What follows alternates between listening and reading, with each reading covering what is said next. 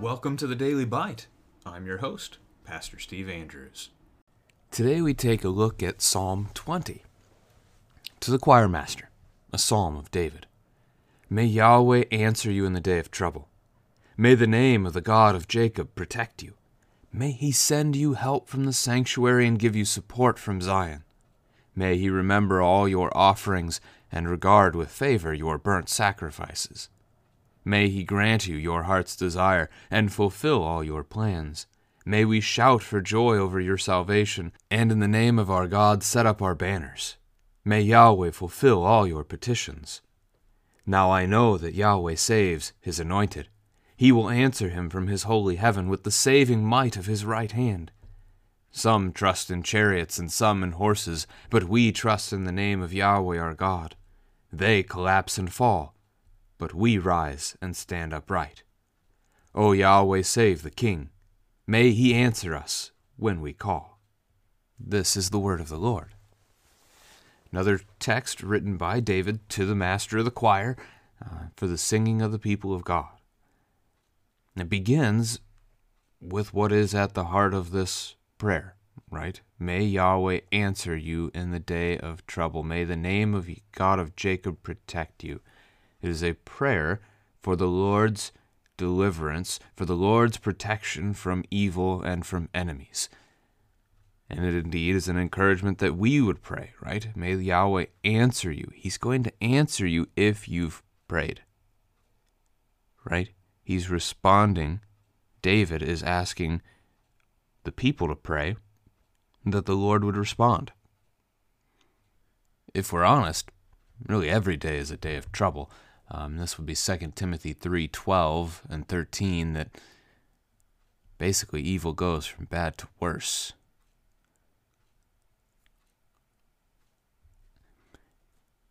A question to consider as a family together: has God ever answered your prayers?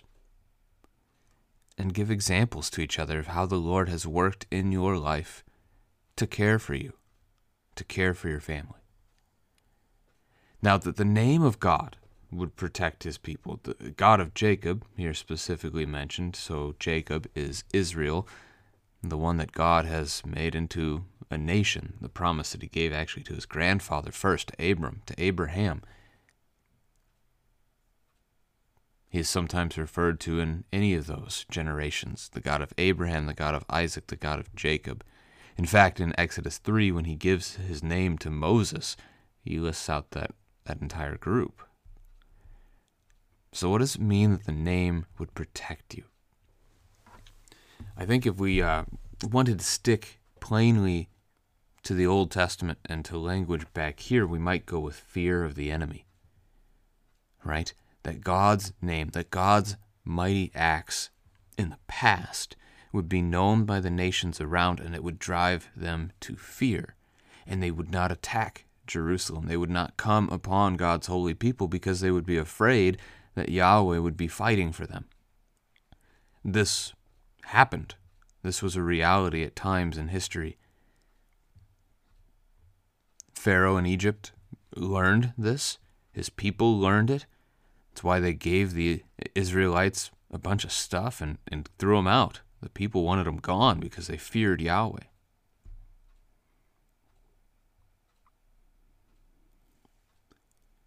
But there's another way to see this as well.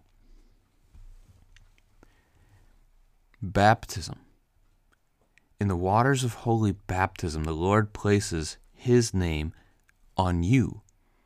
I baptize you in the name of the Father, and of the Son, and of the Holy Spirit. Amen. The Trinitarian name given to you, placed upon you. When that happens, in that moment, you are welcomed into the family of God, into the household of the King of heaven and earth.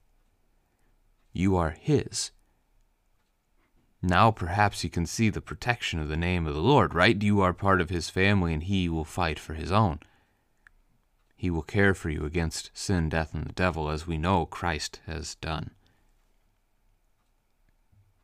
Verse 2, may he send you help from the sanctuary, give you support from Zion. The sanctuary is where he is. It is the holy place where he chose to dwell in the midst of his people. This referent here would be to the tabernacle at this point, because, again, the temple not built under King David, it's built under his son Solomon. So the sanctuary, the holy place where God dwells, where his throne is, that's the tabernacle. It's the ark of the covenant that is his throne. That word sanctuary refers to where the holy things are. Sanctus, being the Latin word for holy, as we consider the architecture of our churches today, the way our churches are laid out, many Christians would call the gathering space for worship the sanctuary, the place where they sit in a pew as they hear God's word, as they prepare to receive the Lord's Supper. That's not actually the proper term for that place, although it's the common term.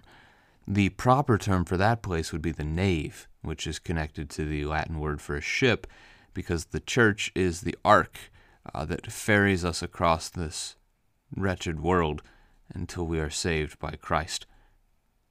Through baptism, through word, through sacrament, the Lord's Supper, those things. Instead, the sanctuary is the elevated platform where the altar sits in your church.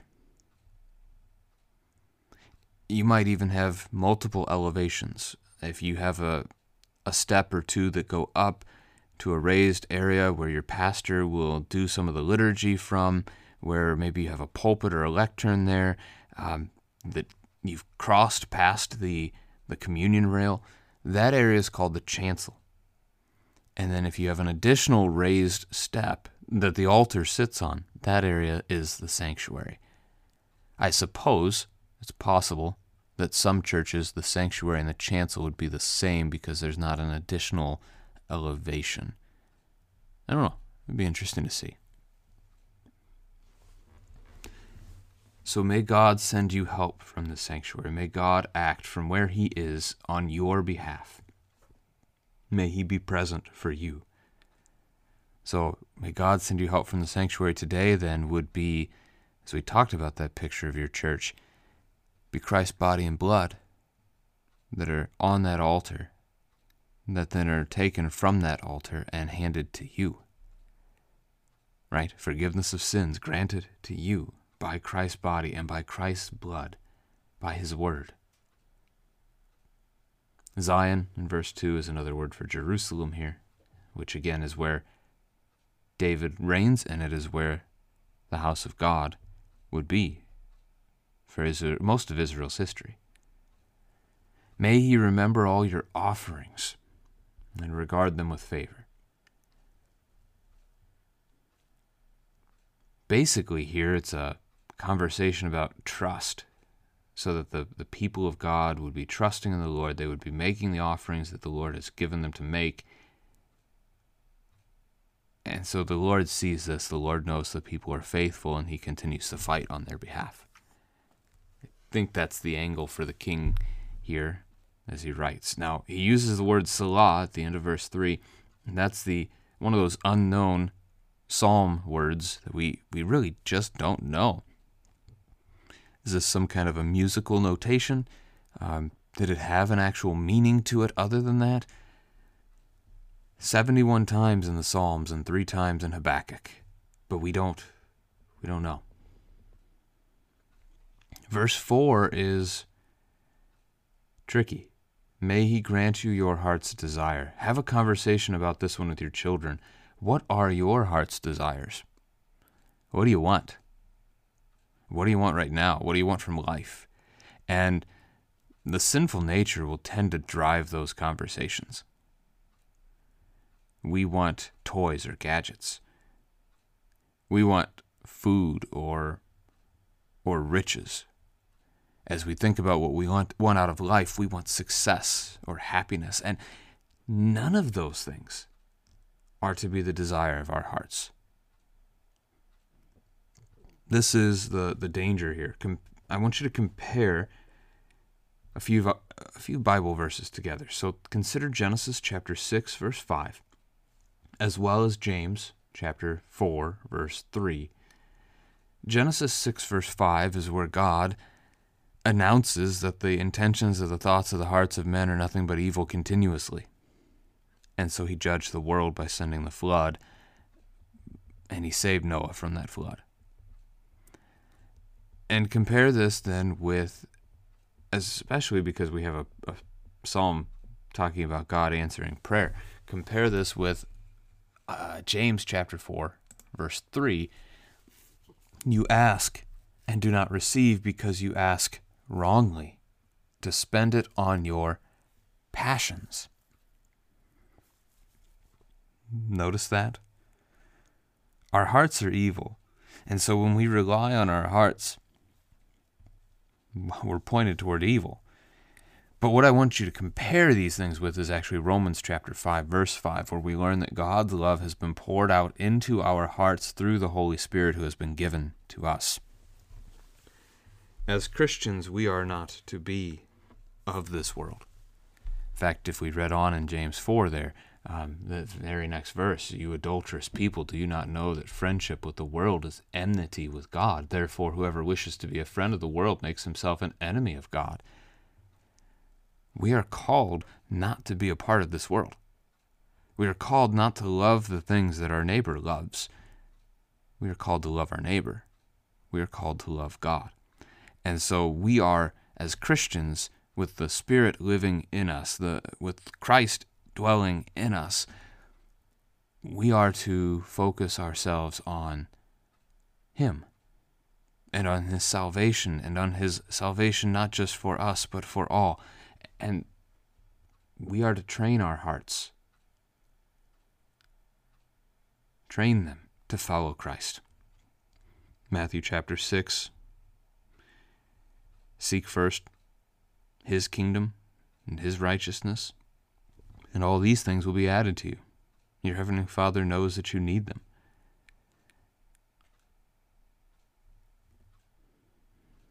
This is a tough one, because it cuts to the heart of the sinful nature. Literally, that pun was not intended, but it works. May we shout for joy over your salvation. This we do. And this we do better, I think, than verse 4. As a church, as a person, as a child of God, we do rejoice at His salvation. We're thankful for it, even though, we constantly are slipping up. We sin often. But we are thankful for salvation. We're thankful for forgiveness. We go to church. We sing praises to the Lord. We share this good news with our family. In the name of our God, set up our banners.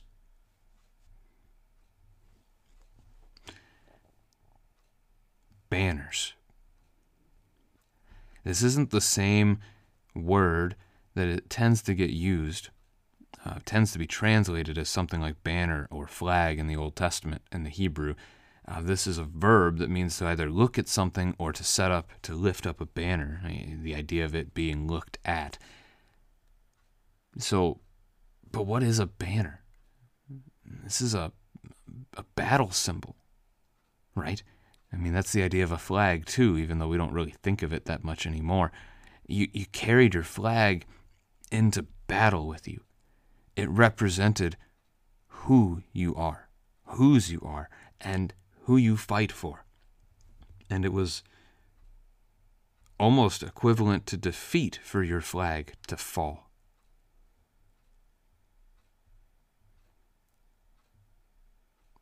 God is our banner. More specifically, the cross of Christ is our flag. We lift up the name of our God. We lift up our banners so that the world knows whose we are. We do not belong to this world. We do not belong to some nation here. We are a holy nation. Our citizenship is not of this world. May the Lord fulfill all your petitions. That would be your prayers. That's the James passage again. I mean, Jesus says, whatever you ask in my name, I will give you. But that's when our hearts are actually set on him. So again, may our petitions actually be pointed and fixed upon Christ, and not just our every whim of desire that we have in this life.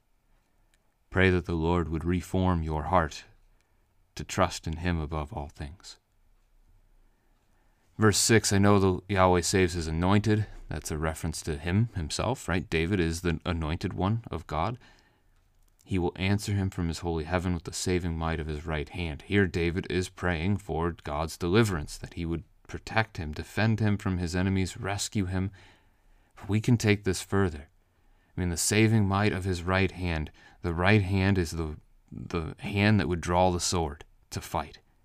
So you can see the picture of salvation here that David has in mind. But we have a greater picture in mind, don't we? Because we know how the Lord has saved us from the enemies that oppress us, the ones that truly oppress us, the ones who seek to destroy body and soul, although they actually aren't capable of doing so. The devil doesn't care if you have wealth or poverty here.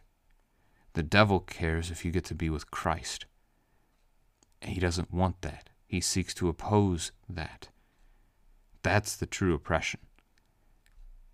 As is our sinful nature that would seek to drag us into rebellion against the Lord, to reject the Lord in all ways. And this is who Jesus saved us from. This is what Jesus saved us from. He is the one who has seated himself at the right hand of the Father in his ascension. He is the right hand that saves. Some trust in chariots, some in horses. That's 7a. Go to 8a. They collapse and fall. If you trust in the things of this world, it will fail you.